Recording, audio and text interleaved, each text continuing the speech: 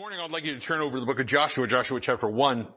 We've been talking about this issue of the Christian warfare, the war within, dealing with the temptations that we fight, and talking about how important it is that we understand the war within before we start talking about the war without. And what I mean by the war without is obviously the Christian influence and how it is that we are standing for truth in this world. If you have individuals that are unwilling to stand for truth in their individual lives, then that of Christianity will have little to no effect. So we want to make sure that what we're doing is obviously glorifying God and is very clearly giving Him all of the praise. So we understand it's His battle, and we are in that fight for His battle, and how we go about doing it is of the utmost importance. We've talked a lot about defeat. We've talked a lot about how to fight, things of that nature. And last week we were talking about hindrances, and we started off talking about two of the impediments to growth, two impediments to realizing victory in our personal lives. If you will, common obstacles are the entanglements with this world and, if you will, the defeated mentality concept. So I wanted to talk a little bit more about a couple other impediments that are here, and this is not a all-inclusive list. This is just a few of these items that happen to be some of the bigger ones. And the one that I wanted to focus on this morning, the first one that I wanted to talk about, is that of fear and cowardice. Fear and cowardice. So in Joshua chapter 1, and if we take a look at verse 6 and verse 7, it says, "Be strong and of a good courage, for unto this people thou shalt divide for an inheritance the land which I swear unto their fathers to give them. Only be thou strong and very courageous, that thou mayest observe to do according to all the law which Moses my servant commanded thee. Turn not from it to the right hand or to the left, that thou mayest prosper whithersoever thou goest." Now we understand that right here in Joshua chapter 1, there's a lot of information being given that is very doctrinally applicable to us.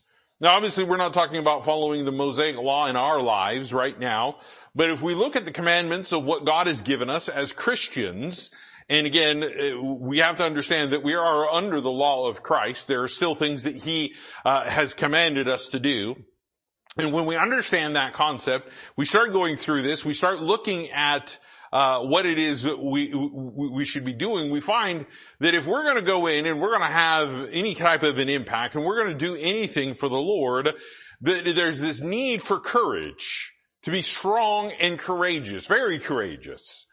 And again, I will tell you, fear will paralyze people. Fear will paralyze people in such a way that they will do nothing for Jesus Christ. Fear will grip a person so hard and hold them down because it is, if you will, sometimes irrational, illogical, not of a sound mind fear. Now we understand that the fear of the Lord is what we should have, and that's very, very different than the normal average fears and phobias that really take hold of our lives. Some people have some pretty severe phobias, some pretty severe fears. I personally do not like heights. You get me looking at a picture and all of a sudden my stomach starts doing a number. I don't like it. I have an issue with it. If I go up to, the local mall over here in Vancouver and I'm standing and I look over the edge, I get a little bit of a queasy feeling. I don't care for it. I don't like it. So when I begin to, if you will, focus on a phobia like that, I'm going to more likely focus on what is the physical feeling that's there. I'm going to focus on things that are going to cause me some problems, some issues in my life, with debilitating, if you will, fears that are going to prevent me from doing something. When I was young, I decided, I wasn't going to let that fear and that phobia get to me. I wasn't going to let that fear and phobia get to me. Some people, that fear of heights gets so bad they can't get on an airplane. I have no problem getting on board a jet. I have no problem getting on board a prop plane. I don't have any issues with that. Some people get fear so bad they won't even get on a helicopter. As a matter of fact, get me on a helicopter, I'm fine with that. You'll see me from ear to ear grin because I love helicopters. There's just something about them. I don't know what it is. It's so much so that I decided to really, if you will, try to put this fear into perspective, understanding that it was just some sort of physical thing that my body was reacting to, that I decided to take up rock climbing. Now, somebody that has a fear of heights or a phobia of heights is not typically going to do that. But what I did is I began to understand the process of trust. When you're rock climbing, and I'm not talking about that freestyle stuff that everybody sees and that, these people do in, these stunts and things like, I'm not talking about that. I'm talking about, using the equipment and having ropes and lines and people that know what they're doing and, none of this, amateur hour stuff. But you begin to have a trust. You trust the person that's down below holding your line. You trust the rope. You trust the equipment that's being used. And there was some trust that was there. And I began to learn that there was a correlation between my fear and trust. And I realized that generally what inhibits me from trusting God is going to be whatever fear it is that I have.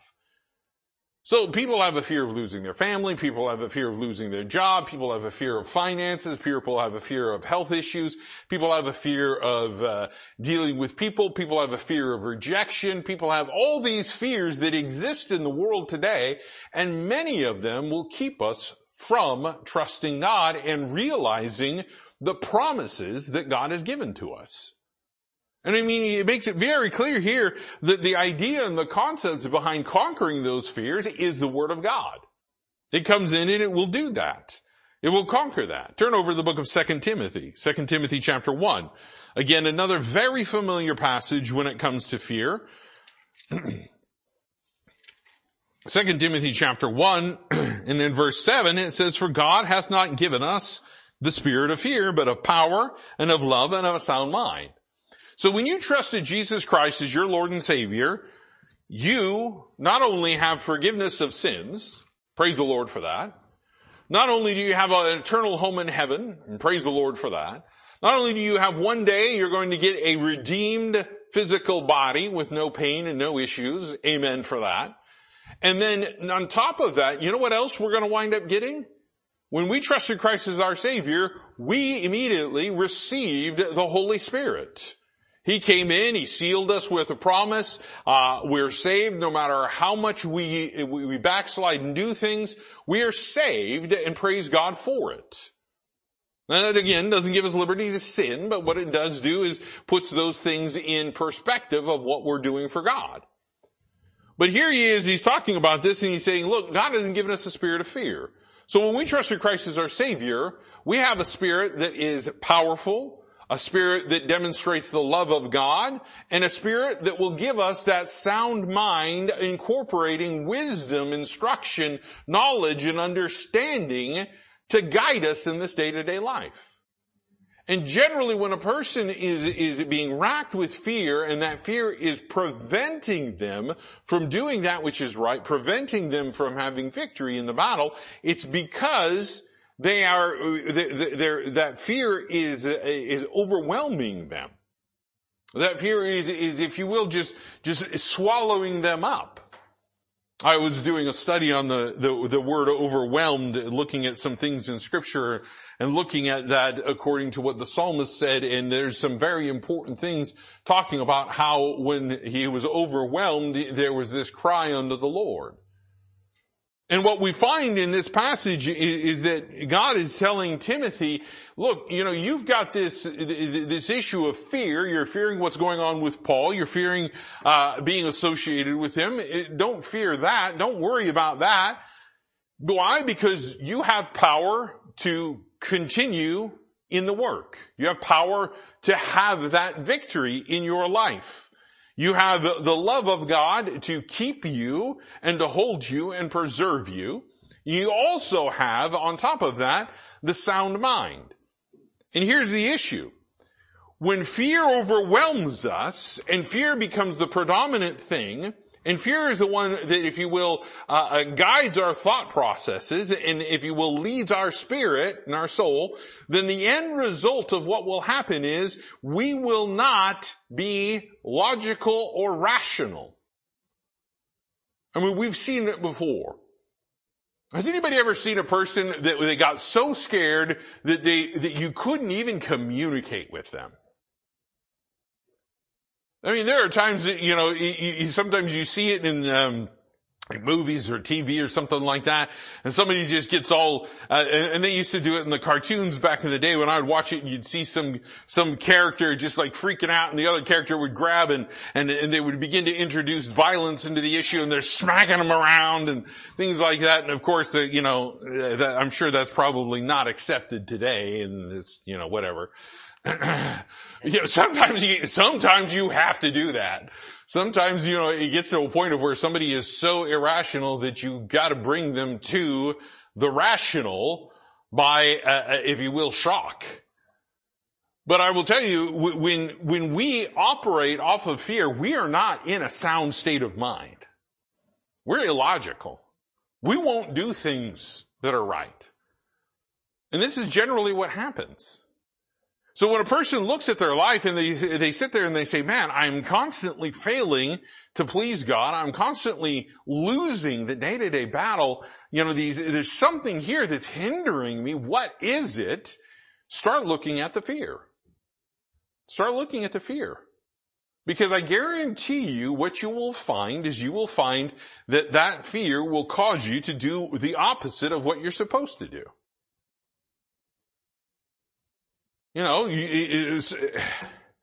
There's this mentality that happens in, kind of, if you will, in the security world and realm and things like that. And, something happens in a place where there's cubicles. The rat race, if you will. There's this thing called prairie dogging. And what happens is somebody does something, somebody yells ow, or somebody drops something, and all of a sudden you see all of these employees' heads popping up over their cubicle walls. Out of curiosity. Now, again, sometimes people will do something like that, and again, it causes them to do the opposite of what they were supposed to be doing. As an example, you hear a gunshot, don't do this. Hit the deck. You hear a gunshot, the first thing you do is you get on the ground. Why? Because you don't know if they're shooting at you. Just hit the deck and analyze the situation, get to cover, and figure out what you need to do next. There's this response that would be considered a normal response. A normal response. So there was one guy one time, he was a former Marine, and he did all this writing for these gun mags and things of that nature. And, he was at a gun show, and he said purposely he didn't like to go to gun shows because sometimes, it gets a little bit too much like the Wild Wild West there and so on and so forth. And, he remembers that somebody dropped something, like a large pallet or something, and it dropped and it made that crack. And him and there was one other guy that he was talking to, just boom, they went down on the ground. That was their initial response. And they're both down on the ground, and everybody is standing around doing this. Like, what was that sound? And as he's down on the ground, he looks at the other guy and he goes, which unit? And they're like, oh, I was with this recon force. And if they're on the ground, engaging in conversation because they knew what to do. That was the normal response to them. That's what they were trained to do, was hit the deck. But what happens in a fearful situation is we often do the opposite and put ourselves at risk. And the things that we fear losing the most are generally what is at risk when we have that fear overriding us. So the end result is we look to the Holy Spirit of God. We look to His leading. Turn over to the book of Acts chapter 4. Acts chapter 4.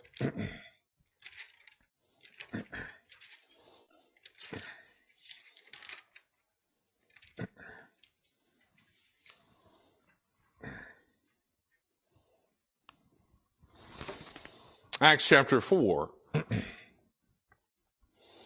Just to back up here in verse 23, Peter and John are sent before the council, told, don't preach the gospel.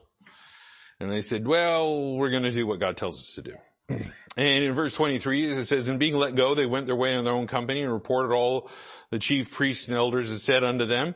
And when they heard that, they lifted up their voice to God with one accord and said, Lord, thou art God. Thou hast made heaven and earth and the sea and all that is in them. Who by the mouth of thy servant David hath said, why did the heathen rage and the people imagine vain things? Kings of the earth stood up and the rulers were gathered together against the Lord, against his Christ. For a truth against thy holy child Jesus, whom thou hast anointed, both Herod and Pontius Pilate, with the Gentiles and with the people of Israel were gathered together, for whatsoever to do thy hand and thy counsel determined before to be done. And now, Lord, behold the threatenings, and grant unto thy servants that with all boldness they may speak thy word. And here they are, they've witnessed the crucifixion of Jesus Christ. They've witnessed how much he has been ostracized throughout his entire ministry, how much they just truly hated him. All of these things, and now with Christ physically not being there, they're directing their attention to the disciples. Now obviously Jesus Christ warned them about this and said this was going to happen. But here they are, and they're saying during these times of threatenings, and it says, Lord, behold the threatenings. He says, grant unto thy servants with all boldness that they may speak thy word. There has to be a prayer for boldness and a desire for that boldness to speak up for Christ and do the right thing. Fear will hold us back from that. Fear will prevent us from doing that. And we find here that this is the way that Peter and John initially stated. They said, like, this is what we're going to do. This is how we're going to do it. Lord, you know what they're saying to us. You understand the threats that they're making against our lives. Lord, give us boldness to do what is right. So regardless of what is going on out in the world, and regardless of sometimes the things that are even going on in our own personal life, we have to understand that fear has to be set aside, that courage needs to be brought in by the Word of God, and that boldness that we seek in prayer has to be sought after and requested and asked for so that we would do that which is right in our life. There needs to be that desire that's there. There has to be that desire that's there. Go over to the book of Revelation chapter 2. I want you to see something here in Revelation. Now, if there's one thing that I know about the book of Revelation is that the revelation of Jesus Christ, as it is called, reveals some other things that just are really unpleasant. If you read through the book of Revelation, you'll come away with that going, what just happened? Because there's a lot of stuff that has just gone on there. But what we find here in Revelation chapter 2, Revelation, not chapter 2, chapter 21. I will get it right. Revelation chapter 21.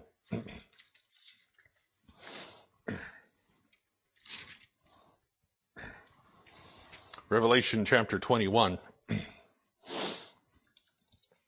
And I want to back up here just a little bit. In verse 1, we see that there's the new heaven and the new earth. This heaven and this earth that we know of that is here, this universe and all the things that are there, and this ball that we're currently standing on, no, it is not a flat earth. It's all going to be dissolved. It'll go away. The Bible says that he's going to melt it with a fervent heat. The elements are going to pass away. There's going to be violence with it. He's not just taking it off and, if you will, holding that ball and then scraping the outer surface off and then putting some new stuff on. No, it's completely destroyed and something new is brought forth. So we have a new heaven and a new earth. It says, for the first heaven and the first earth were passed away, and there was no more sea. And so obviously we see some things that are very different here. But I want you to see what God starts talking about who winds up getting in to this new kingdom.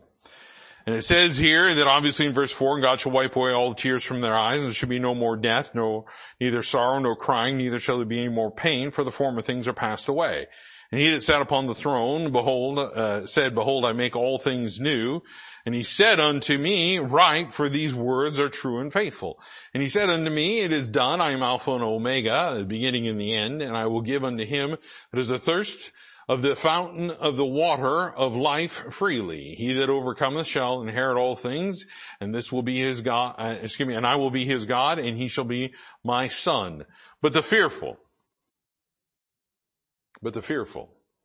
and unbelieving and abominable and murderers and whoremongers and sorcerers and idolaters and liars, all liars, shall have their part in the lake which burneth with fire and brimstone, which is the second death.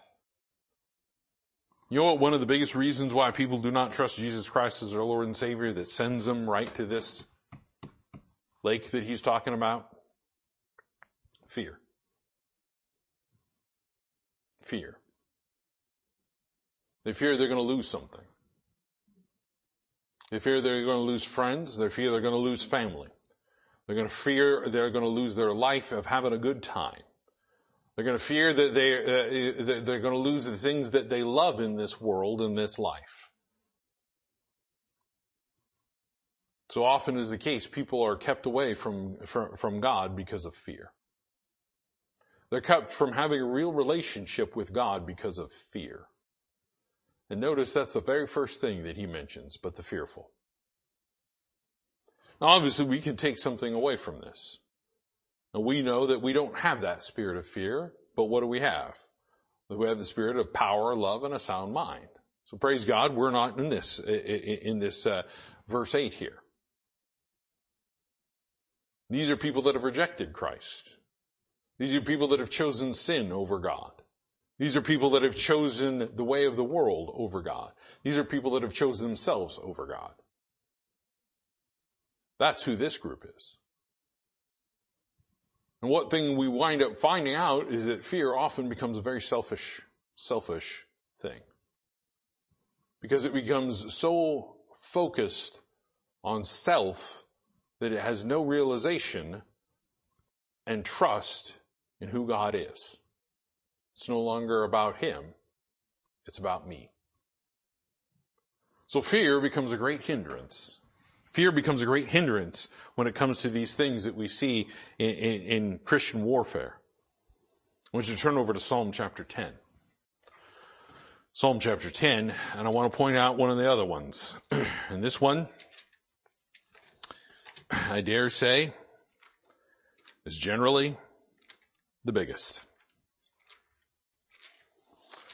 You want to know what the biggest problem or the biggest hindrance in every Christian life? I'll tell you this, the biggest problem, biggest hindrance in the Christian life that I live is me. My pride. What I want. My will. Some people call it the natural man. Some people call it the old man. Some people call it the sin nature. People call it various different things. But I will just flat out say, you know what that is? It is pride. It's pride. It's what caused Lucifer to fall, and it's what causes every Christian to fall at some point in time. Pride will raise its ugly head. Pride will come in and bring you low. Because look at what happens here in Psalm chapter 10 in verse 4. What does God say? It says, the wicked, through the pride of his countenance, will not seek after God. God is not in all his thoughts. The biggest issue that happens and occurs and why people have issues doing what is right is pride. Pride steps in. Pride causes issues. Pride causes problems. And here he is talking about the wicked, and he says, you know what drives the wicked is the pride of their own countenance. When they look at themselves in the mirror, they are their own God. They worship themselves. And what does it say? It says God is not in his thoughts. They won't seek after God. Pride will keep you away from doing the will of God every single time. This is why that man of pride, that woman of pride in our life has to be, every single day, mortified. It has to be put down. I mean, you gotta wake up in the morning and that thing, you look in the mirror and you go, not today. Danny Fox came one time, he had one of those shirts on that says, not today, Satan. You know what? I dare say that a lot of times we need to say that to ourselves. Not today, Satan, talking about me. Because I'm the one that will have that, if you will, satanic mentality that will say, oh, well, I don't have to do what God tells me to do. I don't have to follow it fully. It always used to bug me to be out there soul winning and somebody would say, wow, me and God, we've got a pretty tight relationship. Oh, you do? Yeah, we're like this. Like, oh, okay. You want to tell me exactly, when you trusted Christ as your Savior? Well, I see, me and God, we're not like that.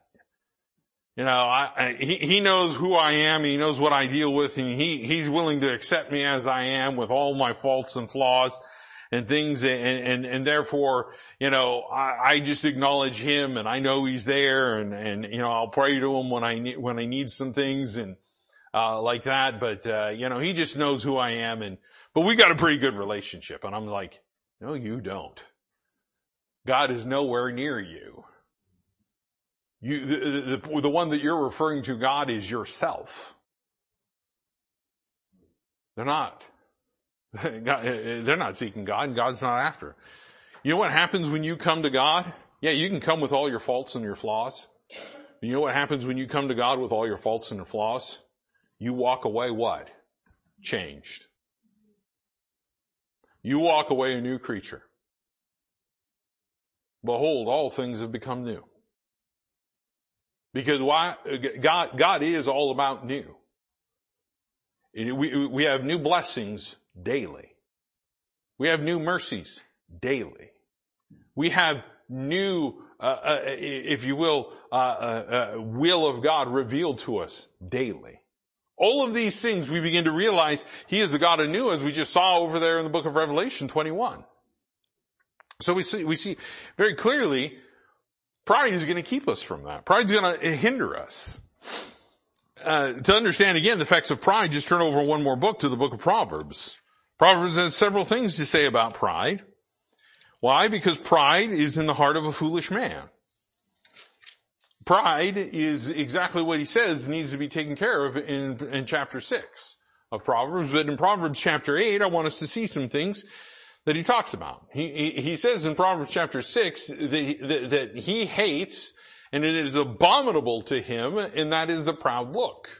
But here in Proverbs chapter 8, take a look at what he says here in verse 13. The fear of the Lord is to hate evil, pride, arrogancy, an evil way, and forward mouth do I hate. There are three things right there that God says should never be part of a believer's life. Three things that God says should never be part of a believer's life. Obviously, the evil way is kind of somewhat self-explanatory. And most people will agree with that one.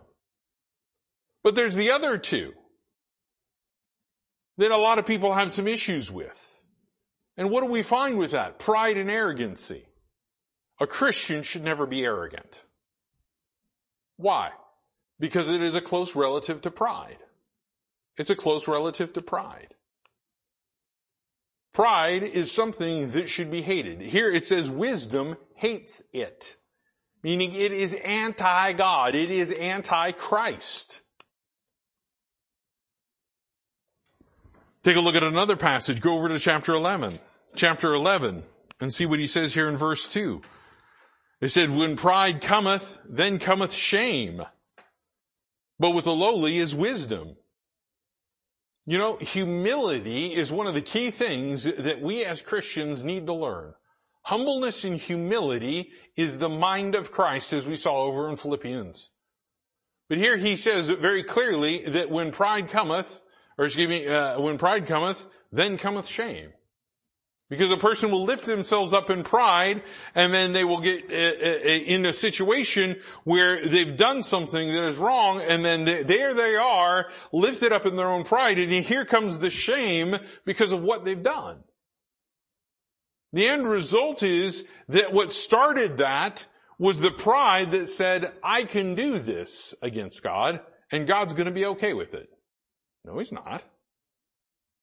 There's shame. There's shame. When David did what he did with Bathsheba and Uriah, there was shame. There was shame. And it was by the pride and arrogancy that he lifted up himself, saying, I can do this, I'm king, I can do whatever I want to do. And then to have the gall to think he could cover it up and get away with it. Well, that came about because of pride. Take a look at chapter 13. Chapter 13 of the book of Proverbs, and in verse 10. Chapter 13:10, it says, only by pride cometh contention, but with the well-advised is wisdom. Now obviously verse 10 is one of those verses that we frequently talk about. Only by pride cometh contention. The reason why there's fighting and going on and carrying on, as he talks about over there in the book of James chapter 4, is because of pride and people wanting certain things and lust and desires that are not according to Scripture. And those lusts and desires that say, I want this, I want this, I want this, I don't care what God says, is rising up in rebellion and pride against God. Which is why we have to check our desires. Is that what God wants for us? Does it match Scripture? If not, it is a wicked thing that we're lusting after, and pride's going to come. And guess what's going to happen? We're going to contend with God. And with all due respect, who do you think's going to win? Anybody need to try to pick a fight with God? I know a few people that have tried. They just flat out just defied God and said, nope, I'm going to do it, and I don't care what God says. And people warned them. Like, no. And they were like, no, I'm going to do it anyways. And that's when you just like, okay, I'm going to be over here. You banging backing away. Why? Because they decided they're going to go ahead and pick that fight with God. Well, just to kind of give you the spoiler, God's going to win. God will win. Whether you have to answer in this life or the next life, one way, shape, or form, you will stand in judgment according to the book of Ecclesiastes. That's just the way it is. But only by pride. The reason why there's fights, the reason why people have disagreements that escalate to the point of severe contention, where there's friction and there's going on, is because pride is involved. And generally, it's the prideful person that points out and says, well, it's not me, they're the ones with pride.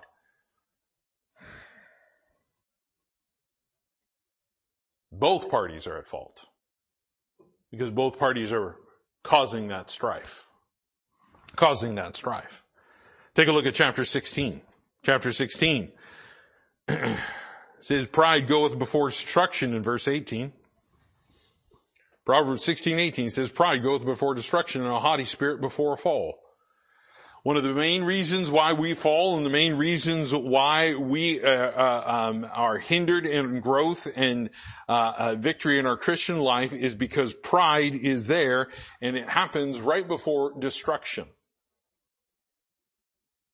Defiance.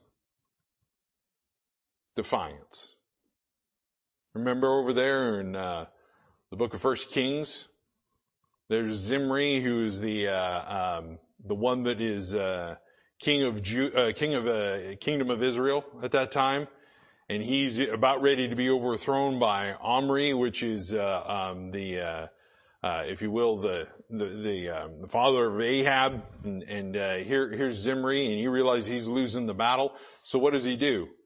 In pride, he goes and locks himself up in his own house, and then he lights his own house on fire, and he burns to death by his own hand.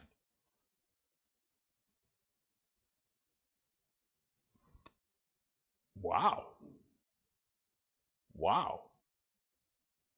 That's a pretty serious thing.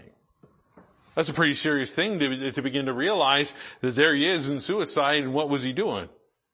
He was still going down, and he was going down, if you will, in a blaze of glory, right? No, that wasn't glory. There was no glory in that at all. But this is what happens. Take a look at Proverbs chapter 29. Pride is going to come before that destruction. And the reason why we fall is that haughty spirit that is in contrary to what God tells us to do. In Proverbs chapter 29. Proverbs chapter 29. Take a look at verse 23. It says, a man's pride shall bring him low, but honor shall uphold the humble in spirit. People lift themselves up in pride, but the issue with that is just like what we saw with fear, it's the opposite. People lift themselves up in pride, and then want to know why one of the major reasons why the United States of America is in the problem that we're in? Far too much pride. Far too much pride. I understand, loving your country and supporting your country and doing things like that. But if you get too pride-filled in that country will fall. That country will fall. But here he's saying, what brings a person low? What brings them to the bottom? What generally you find at the bottom of the barrel is a man that only thing that he thinks he has left is his pride, when actually he doesn't have even that. That's generally what happens. But he says, honor upholds the humble in spirit. What keeps you from falling? Humility. Humility. Everybody could use it with a good dose of humility. Turn over to First John chapter 2. He identifies, these three things that are in the world that are related to the spirit of Antichrist in 1 John chapter 2. And he says there's things that are in this world that people love. And he says that we're very clearly in verse 15 not to love the world. He says, love not the world, neither the things that are in the world. If any man love the world, the love of the Father is not in him. For all that is in the world, the lust of the flesh, the lust of the eyes, and the pride of life is not of the Father, but is of the world. And what he's saying here is you will generally find that person that is an unbeliever, the person that he is refusing to follow Christ, has a greater love for the things of this world than for Jesus. They're going to go after that. And he says right there that it's the pride of life. The pride of life. And again, most people can't even begin to realize it. If you ever argue with an evolutionist, you will find out there is a pride of life in that person. Because they start talking about, well, I'm evolved. I'm smarter than you because I understand these mathematical theories. And you're like, those mathematical theories have been flawed from the very beginning. And furthermore, a lot of those mathematical theories, they're having some serious issues with, because as they try to seek after these other things, quote unquote, the God particle that they're going after, guess what they find? Their other mathematical theories can't hold up to that theory. Well, that's interesting. All these people lifted up with pride, the pride of life. Just because they have life. People have no value for human life. People have no value for human life. This may be a bit of a tangent to go on, but again, I use this to illustrate the fallacy of this issue, this problem. You go and you talk to somebody that is anti-life. And what I mean by that is they call these people pro-choice. Okay? They're pro-abortion. And these individuals will sit there and they will say something of the nature, well, it's my life, it's my body, it's my choice. Why should I have to care for that which is in me, which is not, as they describe, a life. Now I understand, I 100% totally get it. Okay, they argue that point. The only thing that I can see at that point in time is that they have a pride of life. It's my life. I don't want any consequences to my actions. Why should I have to care for that child, even though it was my actions that created it?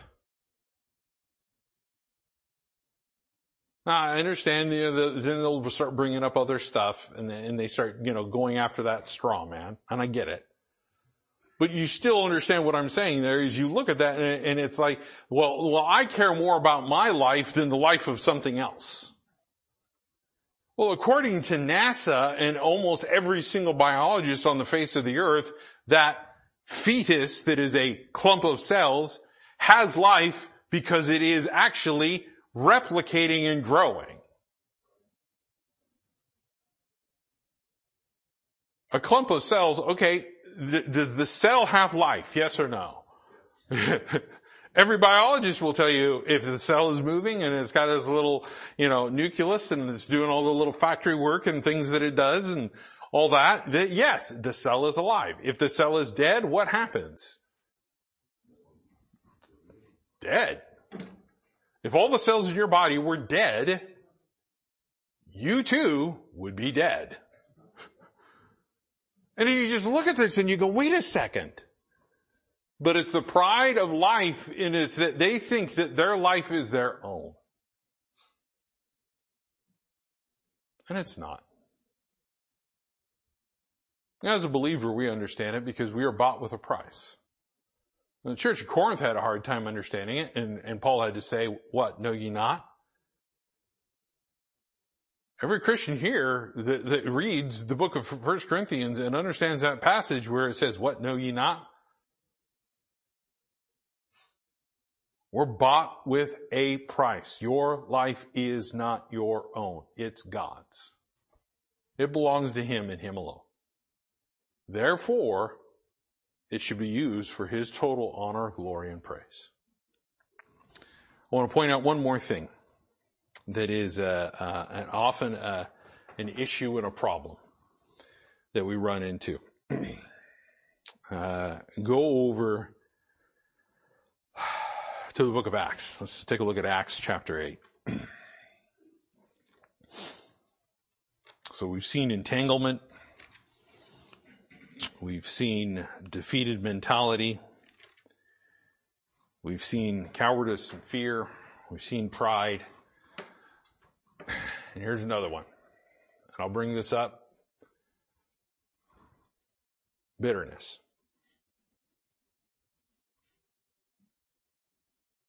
Many times people will run into an issue about why they can't seem to figure out why they're doing what is wrong. It will be bitterness.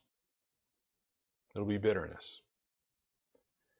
Bitterness is not something God wants in your life at all, in any way, shape, or form.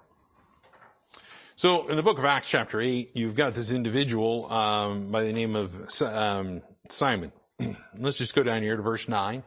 It says, there was a certain man called Simon, which aforetime in the city used sorcery and bewitching the people of Samaria, giving out that himself was some great one, to whom they all gave heed, from the least to the greatest, saying, this man is the great power of God.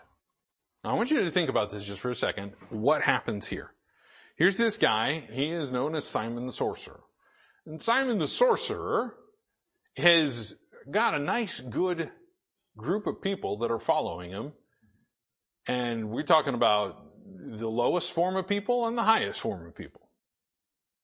And they're all following him and saying, he's a man of God. He's a man of God. He's a man of God. He's a man of God. All right. And it says in verse 11, and to him they had regard because that of a long time he hath bewitched them with sorceries. This guy's a charlatan is what he is. There's no power of God anywhere near him. And what happens? It says, but when they believed Philip preaching the things concerning the kingdom of God, in the name of Jesus Christ, they were baptized, both men and women. Then Simon himself believed also. Well, this is interesting. And when he was baptized, he continued with Philip and wondered, beholding the miracles and signs which were done. So this guy, he believed. Wow, okay. Look at what happens here. Now when the apostles which were at Jerusalem heard that Samaria had received the word of God, they sent unto them Peter and John, whom, when they were come down, prayed for them that they might receive the Holy Ghost. For as yet he was fallen upon none of them, only they were baptized in the name of the Lord Jesus. So here we have a very interesting situation. They weren't receiving the Holy Ghost when they got saved. They had to have Peter and John come down, lay their hands on them and pray that it would come. It's very different than what we have right now. That's interesting. Verse 17, it says they laid their hands on them and they received the Holy Ghost. And when Simon saw that through laying on of apostles' hands the Holy Ghost was given, he offered them money, saying, give me also this power, that on whomsoever I lay hands, that ye may receive the Holy Ghost. This guy is about as obtuse as you can get. He didn't get it. At all. But he believed. But he didn't get it. And what happens here in verse 20, and Peter said unto him, thy money perish with thee, because thou hast thought that the gift of God may be purchased with money. Thou hast neither part nor lot in this matter, for thy heart is not right in the sight of God. He believed, but you know what? It only went so far, and it didn't go to where it needed to go. He wasn't saved. It says, repent therefore of thy wickedness and pray God, if perhaps the thought of thine heart may be forgiven thee, for I perceive thou art in the gall of bitterness and in the bond of iniquity. And it's interesting how he says this in verse 23, and he says, you know what's keeping you right now, Simon, from having the things of God in your life? Bitterness. Bitterness. Why? Because at one point in time, he was the top dog. Now he wasn't any longer. They weren't being enchanted by him and bewitched by him. Now they had real power. They had truth. They had Jesus Christ. And you know what they're sitting there doing? They're worshiping God and they're worshiping Jesus and they're excited about it. And here's Simon, and he's now realizing he has nothing left. He has nothing left. And Peter points out that the main issue and the main problem in his heart was this: bitterness. He was still in that bondage of iniquity. Why? Because he still was too filled with pride, and he was so bitter about what had happened that he wasn't in place anymore. Now that's what bitterness will do. That's what bitterness will do. Bitterness will cause you to not have that relationship with God the way it's supposed to be. Turn over to Ephesians chapter 4. Ephesians chapter 4, and we'll close with this. Ephesians chapter 4. Over the book of Colossians, it does say that, husbands, they need to make sure they're not bitter against their wives. Why? Because it can hinder their prayer. But here in Ephesians chapter 4, he makes it very clear, in verse 30, he says, and grieve not the Holy Spirit of God, where ye are sealed unto the day of redemption. Let all bitterness, wrath, anger, and clamor, and evil speaking be put away from you with all malice. Bitterness cannot be part of a Christian's life. If bitterness is what keeps you warm at night, you've got a problem. If bitterness is what drives you to perform, if bitterness is what drives you to be your best, then you are failing. You are failing. Because it needs to be put away. Because when you go to look at the next list in verse 32, it says, be ye kind-hearted one to another, tender-hearted, forgiving one another, even as God for Christ's sake hath forgiven you. You know what? One of the most powerful things that you can say to a believer, I forgive you.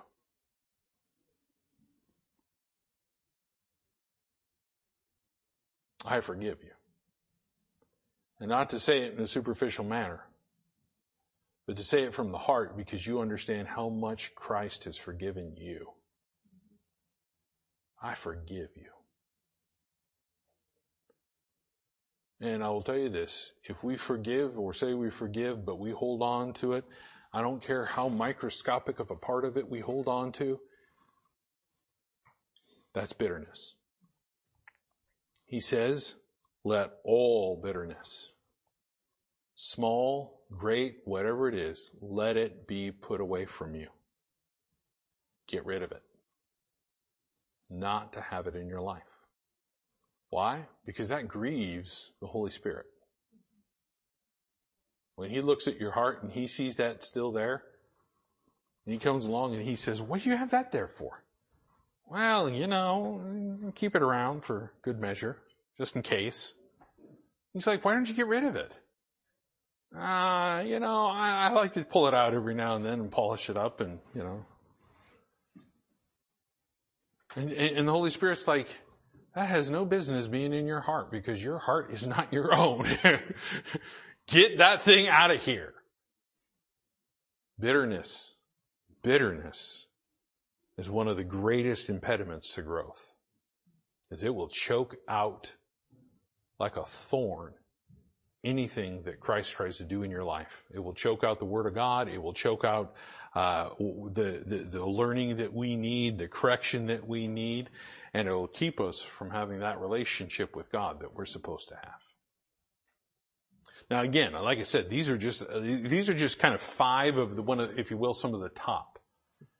There's a lot more that we could go on. But anything that is against Christ, anything that is contrary to the Word of God is going to be an impediment to your growth. So what do? We follow what God teaches us. His instruction, His wisdom, His desire. Let's close with a word of prayer. Dear Heavenly Father, again, I thank you for this time. Thank you again, Lord, for continuing to teach us about this Christian battle. Pray, Lord, that we would just heed these things, we would listen to them, that, Lord, we would desire to please you and honor you with all that we say and do. That, Lord, these things wouldn't be in our life that would hinder us. It would be traps, would be snares, would be nets in which we would catch ourselves. But, Lord, you would clearly identify them, show them to us, and, Lord, may we receive that and repent, turn away from those things. And, Lord, desire to follow you and do that which is right according to your will and your word. Pray, Lord, you continue to meet with us for the 11 o'clock hour. And this I ask in your Son's precious and holy name, Jesus Christ. Amen.